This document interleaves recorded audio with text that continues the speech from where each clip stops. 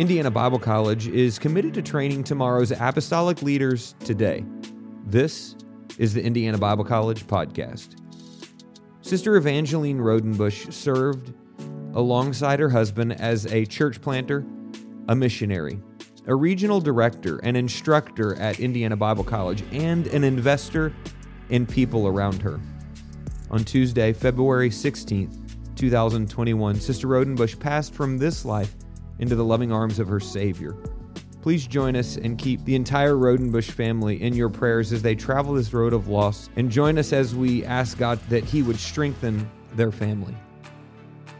During her time as an instructor at Indiana Bible College, we were privileged to hear Sister Rodenbush preach, "Does anybody care?"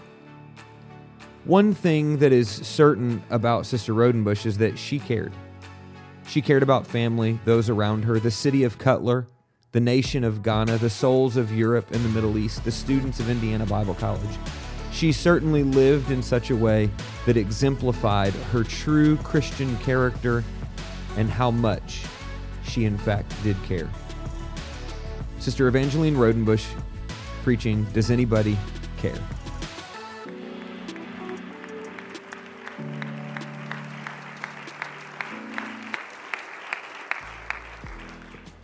Praise the Lord. Thank you for the wonderful introduction, my beautiful daughter-in-law. And I'm so proud of her and my son, my family. And the greatest thing is there's no greater joy than to see your children walk in truth. Thank you for that.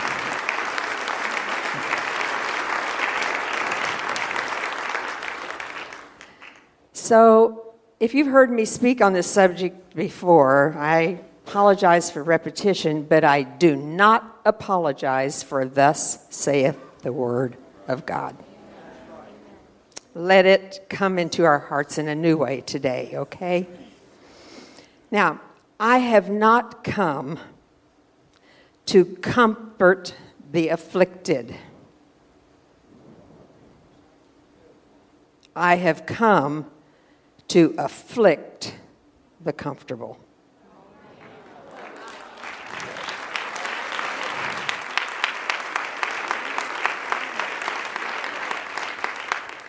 First John 3:16-18. You don't even have to turn to it. Trust me. Hereby perceive we the love of God, because He laid down His life for us. We ought to lay down our lives for the brethren. But who has this world's goods, and seeth his brother have a need, and shutteth up his bowels of compassion from him? How dwelleth the love of God in him? My little children, let us not love in word, neither in tongue, but in deed. But in deed and in truth. It's so easy to say, "I love you, I love you, hi, I love you, I love you, I love you." And as music people, it's so easy for us to get up here and sing about the love of God and our love for Him and His love for us and His love for a lost world and our love for our brothers and our sisters and our love for the lost and surrender and dedication and all of those things. That's so easy to sing. But it's another thing to live it out. To love in deed and in truth. Jesus, help us today, Lord. We need you, Lord, to speak to our very hearts. To dig down into the the corners and the get down to the bottom line, Lord, of what we are here for and what we are doing here and why you have blessed us with talents and why you have given us great gifts and why you have called us. We are here, Lord, to hear from you. Help us today in Jesus' name. Amen. And you may be seated.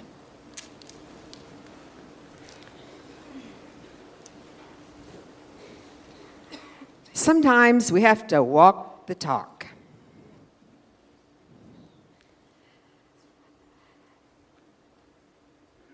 And I want to get down to that basic thing today if I possibly can. Brother Mooney, I'm like you. You have this in you and you can't get it out. But Lord, help us today. We're living in a sick, sad, suffering world. It's a crazy, mixed-up world. It's a world where people care more about their pets than they care about people. We spend hundreds of dollars burying our pets in pet cemeteries, complete with a headstone, and we throw away aborted babies in trash bags. 3,000 every day, 125 babies every hour, 2 babies every minute, and we call Hitler a bad man.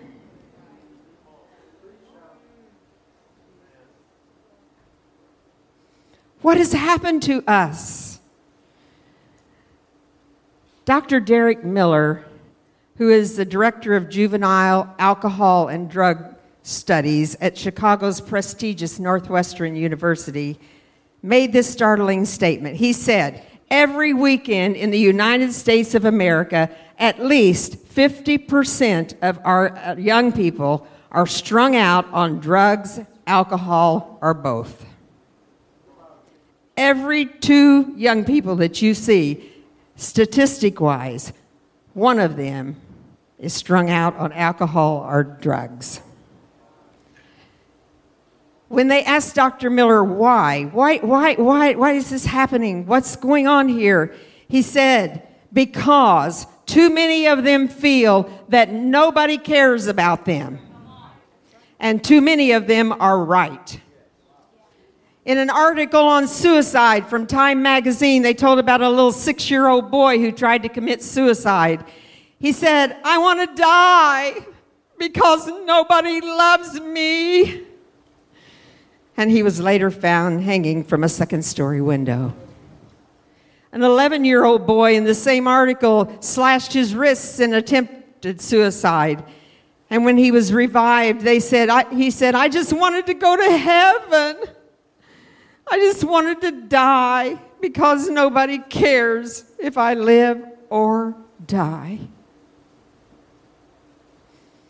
Do I need to go on? I don't think so, because you know it, and I know it, and we all know it. That's the kind of world we are living in today. Now, these things shake us for a moment, but only for a moment. We're like a big giant turtle, you know. We kind of live in this big shell of Pentecostalism and church. And truth. And once in a while, we do stick our neck out and look around just a little bit at our lost world, and then we like to just promptly retreat right back into our little shell. This is a wonderful shell right here, you know, just our little shell where we're comfortable. We sleep and slumber in a state of religious apathy, and we rest in the security of our Pentecostal experience.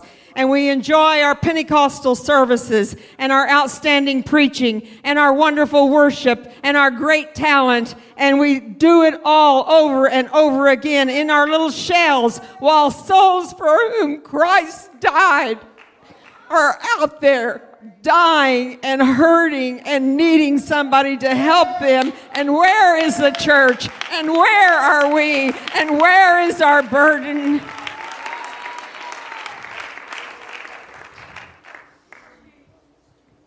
Does anybody care? Today, what people need most is people. A pat on the shoulder, a strong handshake, a look in the eye, a smile, a sensitive spirit, and a love that is not just said, but shown.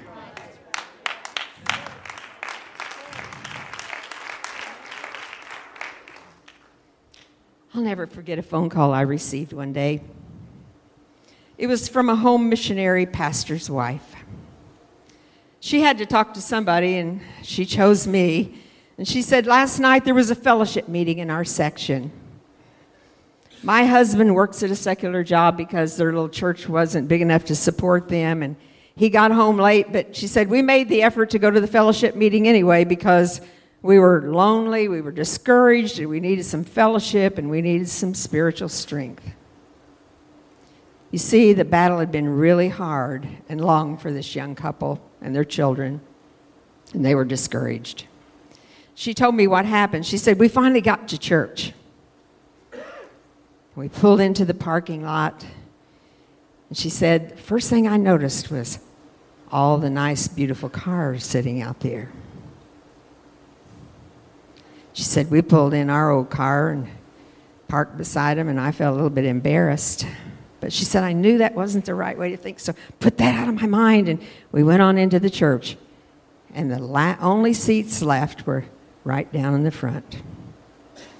So she said, we paraded all the way down the front. And she said, it's not that I mind sitting in the front, but she said, I knew that even though we had on the best clothes we had, they were probably a little shabby compared to what most everybody else had there. And she said, I was especially embarrassed for my kids. They had 3 teenage kids who were living for God and trying to help them in their home missions work. She said, thank God for the service. The preacher really preached good, and it was really an encouragement to us. But she said, the real hurt came after church. Everybody got with their own little group, made their own plans. She said, nobody, Sister Rodenbush, even came by to ask us how we were doing, how our church was doing. Only a few people who just happened to walk by us shook our hand. She said, we waited around, but nobody invited us out for fellowship. She said, I would have just been happy if some of the young people would have invited our kids to go out for a little fellowship. And then she said, we left feeling so discouraged and so alone. And then she said these words to me, does anybody care?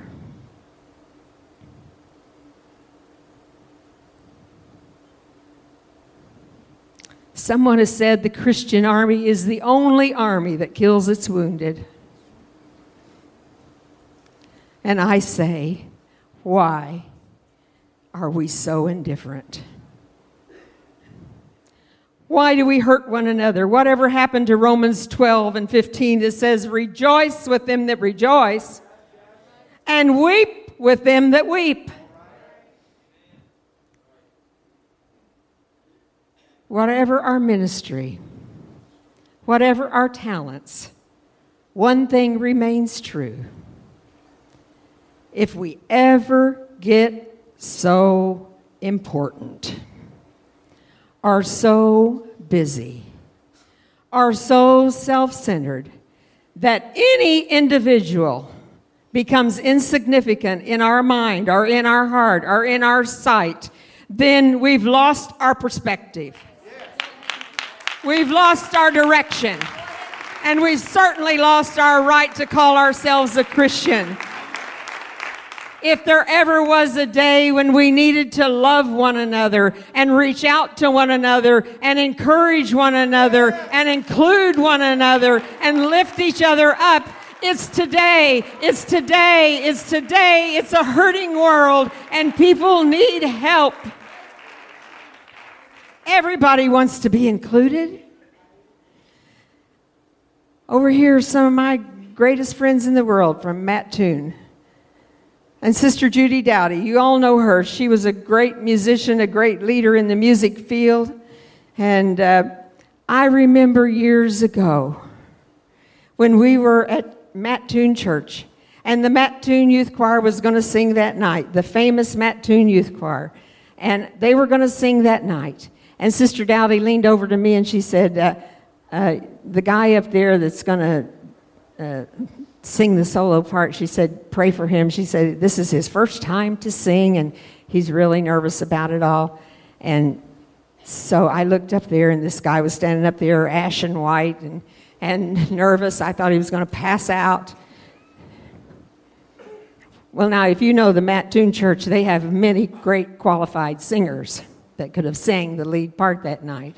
But here's the point. Sister Dowdy was including. He didn't have the best voice there, probably. He was scared to death.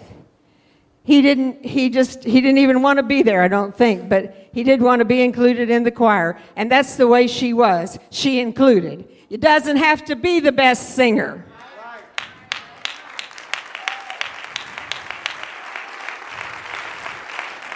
It's about including somebody who needs some encouragement, who needs some strength. Well, you know what happened that night? That young man got up there, and at first he struggled, but the choir got behind him, and that's what the choir should do, and that's what we should do. It doesn't matter who's singing, doesn't matter who's preaching, it doesn't matter what's going on. It may not be the best preacher, it may not be the best singer, but get behind them. If they're doing the Word of God and they're singing the Word of God, they deserve our support and our love.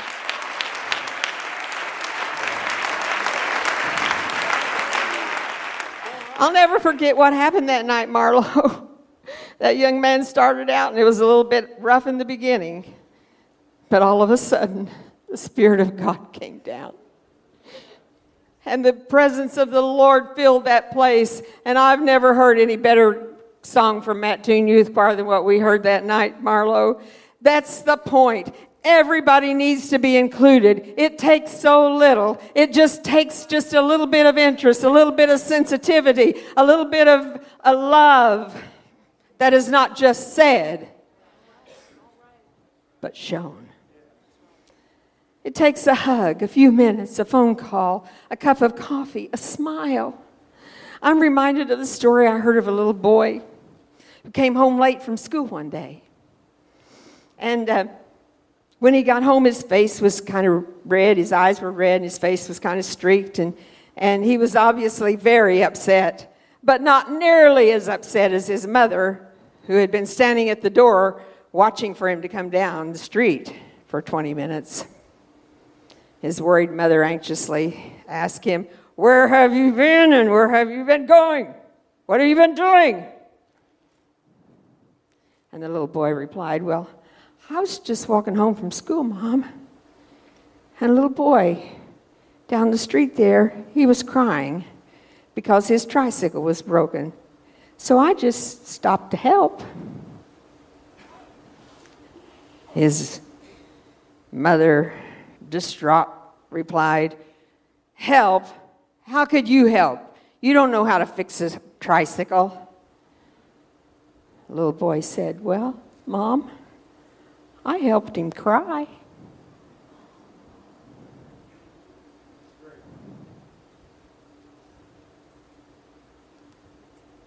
Do you understand what I'm trying to say? The important thing is not always answers, our theology, our talent, our words of wit and wisdom. The times I've been the lowest, I didn't need anybody to tell me this will make you a better person, or the Lord's going to get great glory out of this. Or the one I can't stand the most is, just praise the Lord and everything will be all right.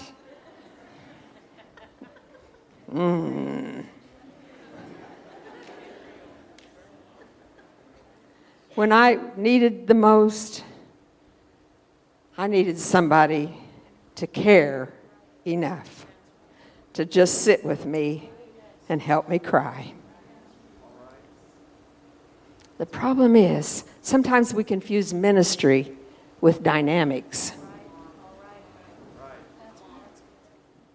If we can't do the big things, we don't want to do anything at all. We go through life missing little opportunities to be a big blessing because we're looking for that opportunity to be a public blessing. We see those who want to minister to thousands. Oh, but they're too important to minister to one.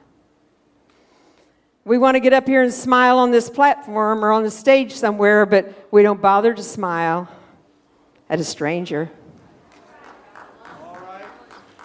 or at a down and out person or even a brother or sister in the Lord. We give to disaster causes and feed world projects, but too often we don't bother to buy a cup of coffee for a home missionary family that is lonely and discouraged. I'm saying to us today, if we can't do something big, do something little.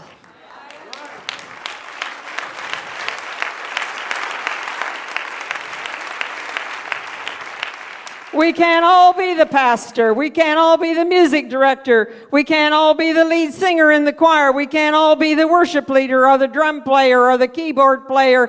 But we can all do something. We can care about people. And isn't that the most important thing that we can do anyway? Isn't that what it's all about? Isn't that what we're called to do? Isn't that what is supposed to be in the depths of our hearts?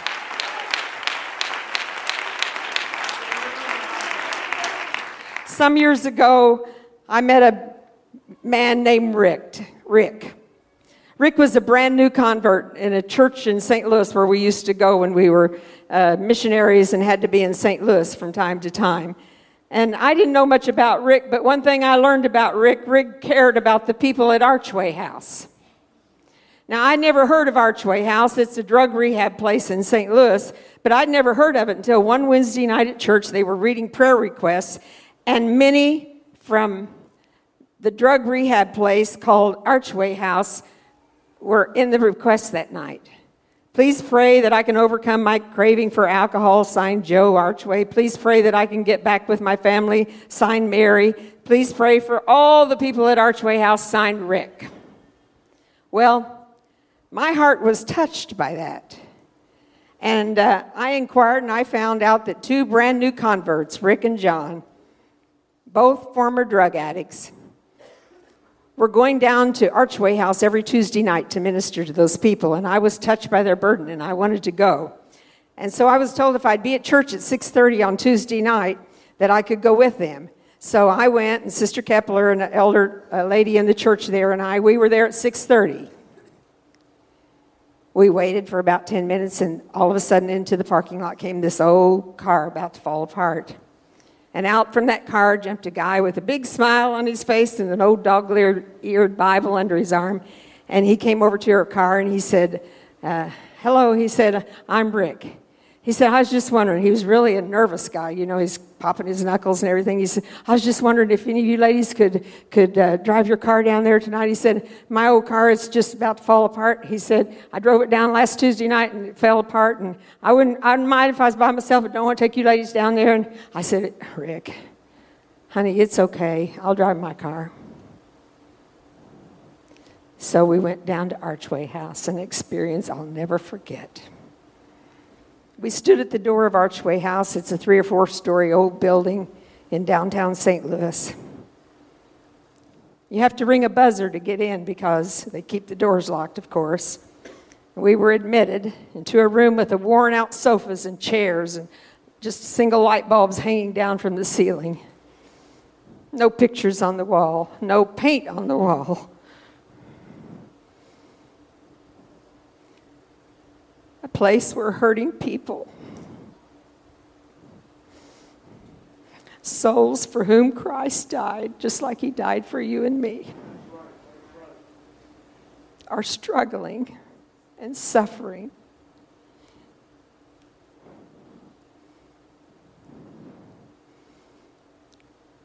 Are our service was announced on the intercom, and 8 people came in that night to our little service.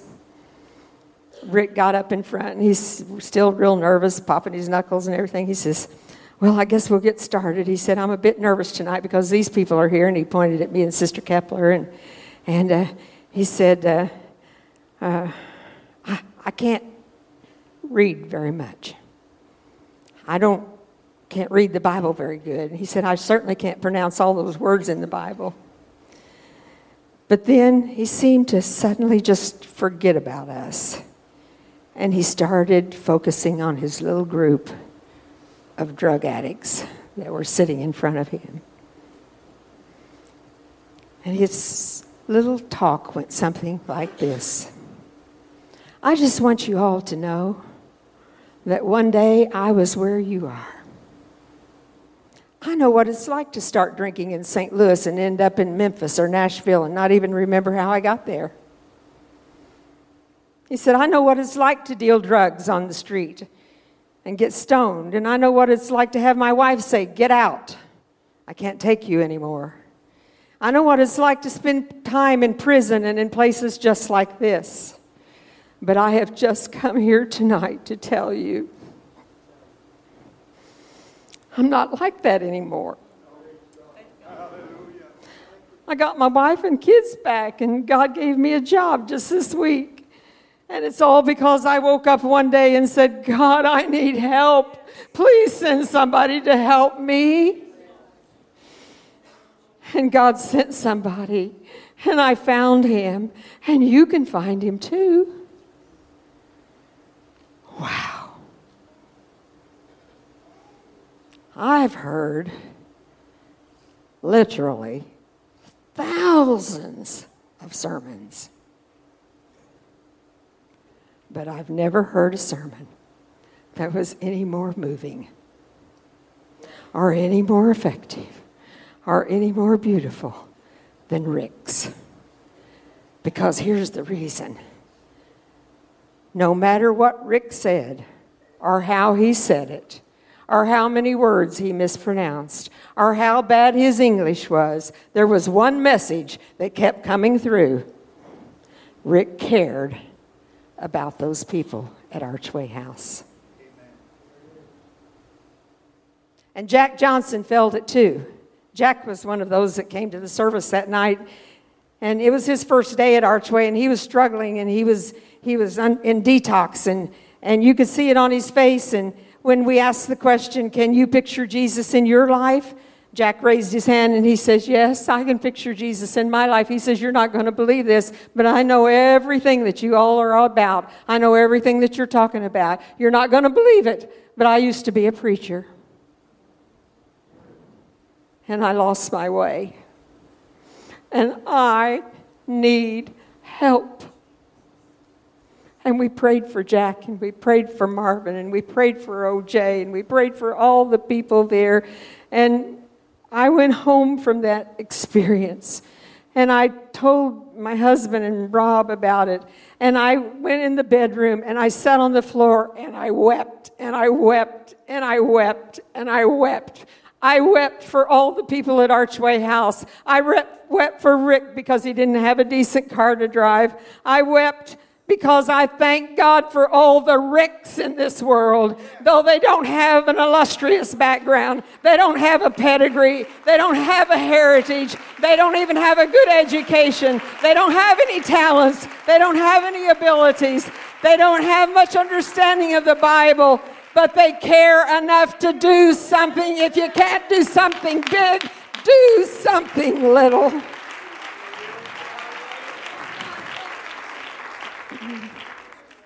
And I wept most of all because I'm so blessed. I've been raised in this way. I've been raised on a church pew. I am so blessed. I am so blessed. I am so blessed. And I have so much. And I know so much. And I so often forget. I forget. If it were not for the mercy of God, I could be at Archway. If it were not for the mercy of God, I could be lost. I could be the one out there on the street. You could be the one out there on the street. But we are so blessed. We are so blessed. We are so blessed. And we can never forget that He didn't just die for me and you and our kids and our grandkids. He died for a lost world. He died for all those people out there. And that's what this is all about. This is not to perfect our image. This is not to perfect our performances. This is to do something for the Lord Jesus Christ. This is all about using what we have to touch lost souls.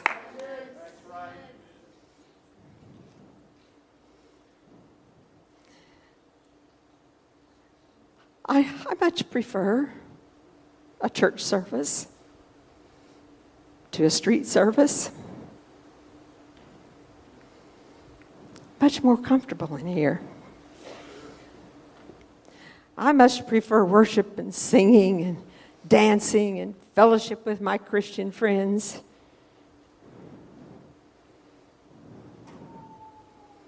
And since we're music people, let me just say from experience, it's easy for us to think that music ministry gives us a free pass from soul winning.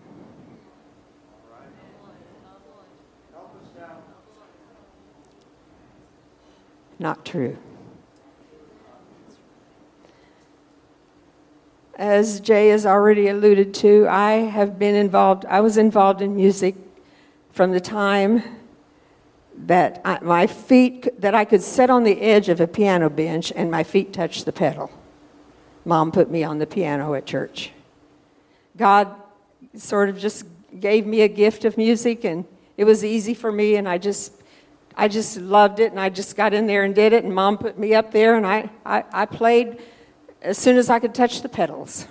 And then we got a Hammond organ. Woo, boy, back in those days, that was really great. We got a Hammond organ, and I wanted on that Hammond organ, and as soon as my feet could manage those foot pedals, she put me on that. And yes, I traveled with Sister Anderson Cole, and I played at camp meetings, and I played at conferences, and I did all of those things. And you know what happened? Music became my ministry, but music became my only ministry. In fact, music became my walk with God. Now, those of you who are involved in music and have been all of your life, especially if you're very gifted, you understand there is a great communication through your soul, through music, to God. And that's not what I'm talking about. I'm talking about making music a substitute for everything else that God wants me to do. I hid behind a piano and an organ and musical instruments for many, many, many years. And I sat up there and I played through altar services and I played through everything, and I never found myself in the altar. And I've never found myself down there praying with lost souls. Music was, of course, my gifting. It was the easiest thing for me, and it became my life and my ministry to God, and that's okay, but it cannot be a substitute for what's behind all of this. I'm telling you, you can backslide sitting on the piano bench.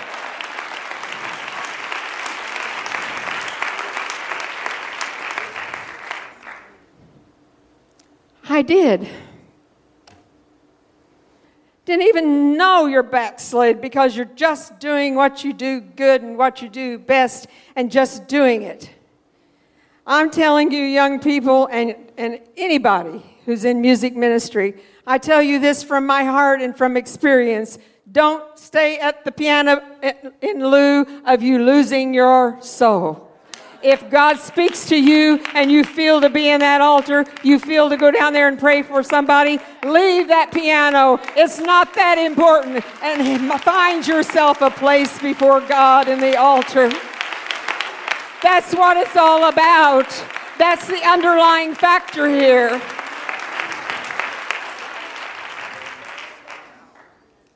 And then God called us to Africa. And I had no music. I didn't have a piano. I didn't have a saxophone. I had an accordion. That's all I had. We didn't even have a church building. We didn't even have a church. What kind of a music minister can you be when you don't have a church, a building, or people, or musical instruments?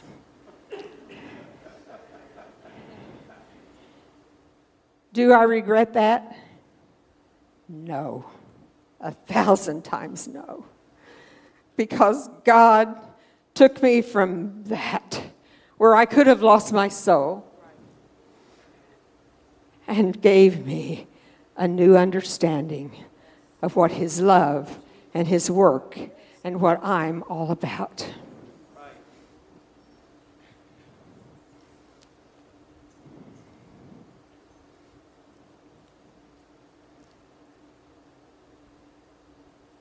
Music is wonderful. It's the thing that draws people. It's the thing that creates the atmosphere for God to move. But it's not the only thing. There's still incumbent upon all of us the need to see a lost world, to touch the hurting, to care. Let us not love in word, neither in tongue, but in deed and in truth. We say we care. We say we love. But do we? I don't recall his real name, so I'll just call him Billy. Billy was a product of Sunday school bus ministry. He lived in the bad part of town. He was a little dirty and a little shabby, and his tennis shoes didn't even match, and he always needed a haircut. But nevertheless, Billy was quite an outgoing little kid.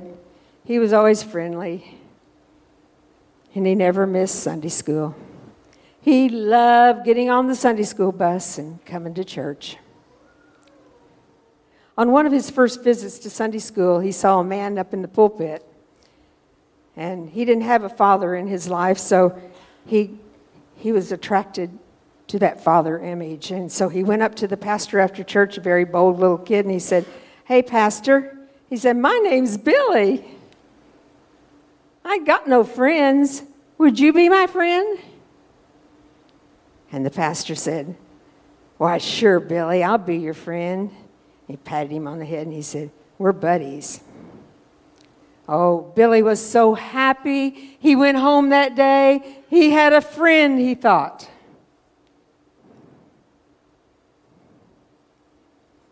This became a ritual. Every Sunday, Billy would get on the Sunday school bus. He'd come to church. And before he left, he'd always find the pastor. He'd say, "Hey, pastor, remember me? I'm Billy. We're friends, ain't we?" And the pastor would always pat him on the head and say, "Sure, Billy, we're friends. Good to see you. Good to have you here." Well, this went on for months. Then one day Billy came, just like he always did. He found the pastor after church and he said, "Hey, pastor, remember me? I'm Billy. We're friends, ain't we?" And the pastor said, "Yes, we're friends, Billy." He said, "Pastor, I got some really bad news to tell you today." The pastor said, "Well, I'm sorry, Billy. What's that?"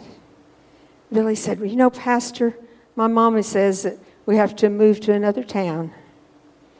And we're not going to get to come to your church anymore."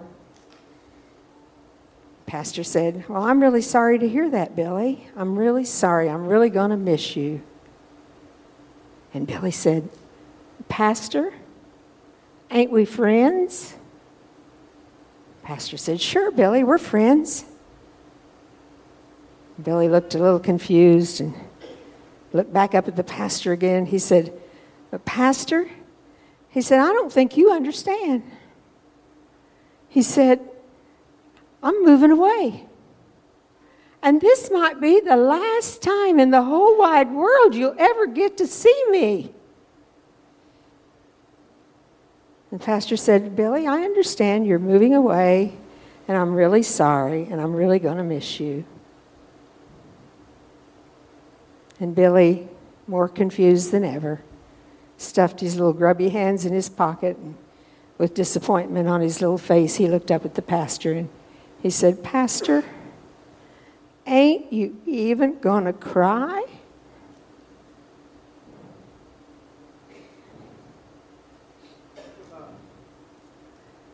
You see, we say we love,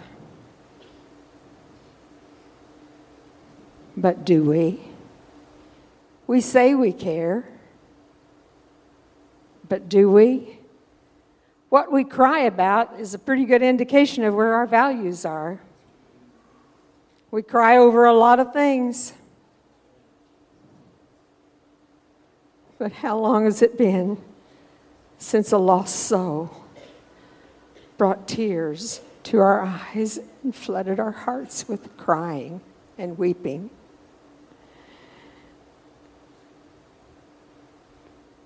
The Mormons care. This year they will send out 30,000 to 40,000 young people around the world to evangelize and propagate their doctrines at great personal sacrifice to their families who support them. And I have to ask, what are our young people committed to? Sports, technology, texting, social internet, entertainment? Does anybody care? Ain't we even going to cry?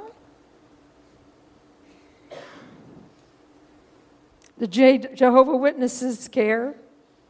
In 1 year alone, the Jehovah's Witnesses will devote some 267 million hours in house-to-house witnessing. And how many hours do we devote to witnessing? Does anybody care? Ain't we even going to cry? The Muslims care, and they're taking over the world. Islamic groups are sending 10,000 children, junior-age children, boys and girls, every year to a boot camp to train them to become terrorists, to blow themselves up, to instill that religion in their hearts so much that they will fight for it and die for it. And most of our children and youth are sadly ignorant of our doctrines and the Bible and don't really care much about doing anything for God. Does anybody care? Ain't we even going to cry? And people are lost. More than 3 billion people have never had a real message of true salvation preached to them. And some of them are in your community. And some of them are around this church. And does anybody care? Ain't you even going to cry?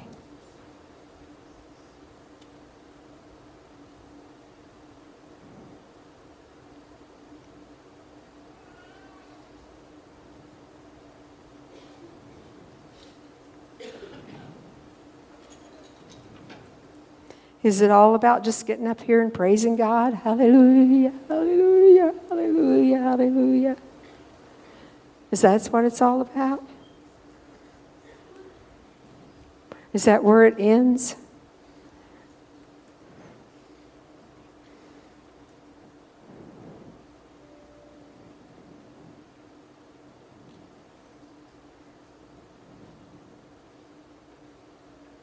If God gave any of us talents, if He gave any of us ability to do anything, He didn't give it to us for our glory.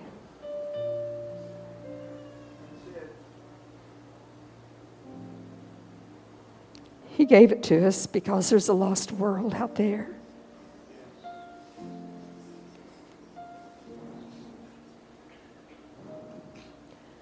What are we going to say on Judgment Day? Oh, Lord, remember me? Well, I was a Sunday school teacher, and I was also the worship leader. But I was hungry. And you didn't feed me.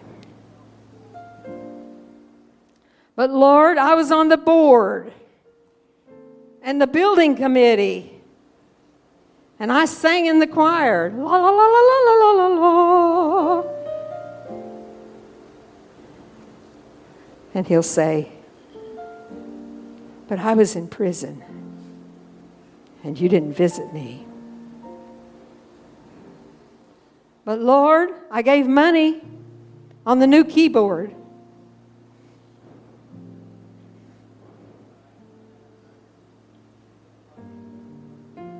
And Lord, did you ever hear me play that keyboard? I'm good.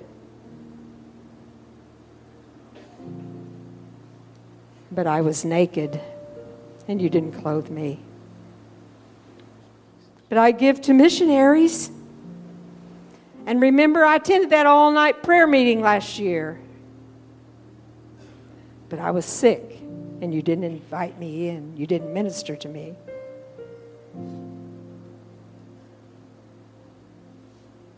And according to God's word, the verdict will be, inasmuch as we have done it unto one of the least of them, we have done it unto Him. What I've tried to convey today is this. Our single purpose in ministry must be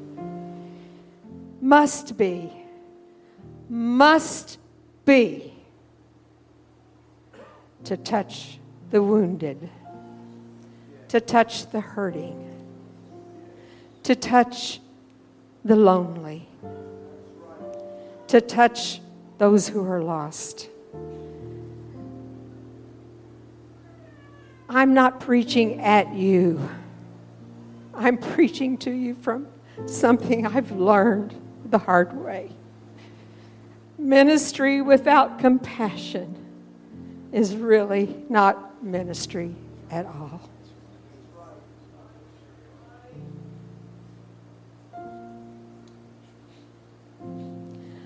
Robin J., I know you're going to be aggravated at me for telling this, but I remember when y'all were still in St. Louis.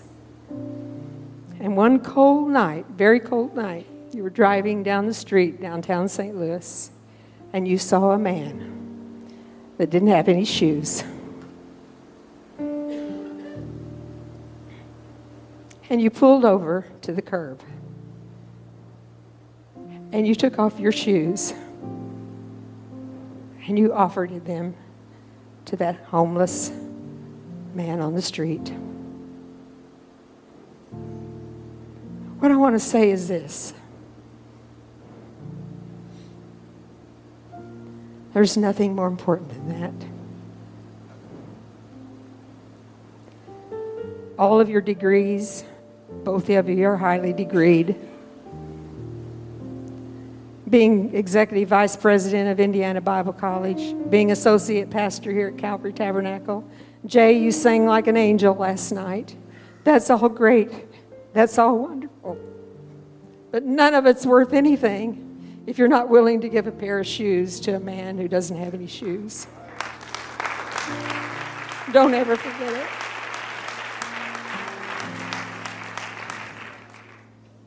IBC choir. It was beautiful the last 2 days and nights. Man, you sang wonderful. But Brother Anderson, your greatest singing was when the choir went down to Circle Center. And they stood on the streets in the cold, and they sang down there to the glory of God, and hundreds gathered around. And people were crying while you sang. And one person, I think, received the Holy Ghost. That's what I'm talking about. That's ministry. That's compassion. That's love that is not just said, but shown. God bless you.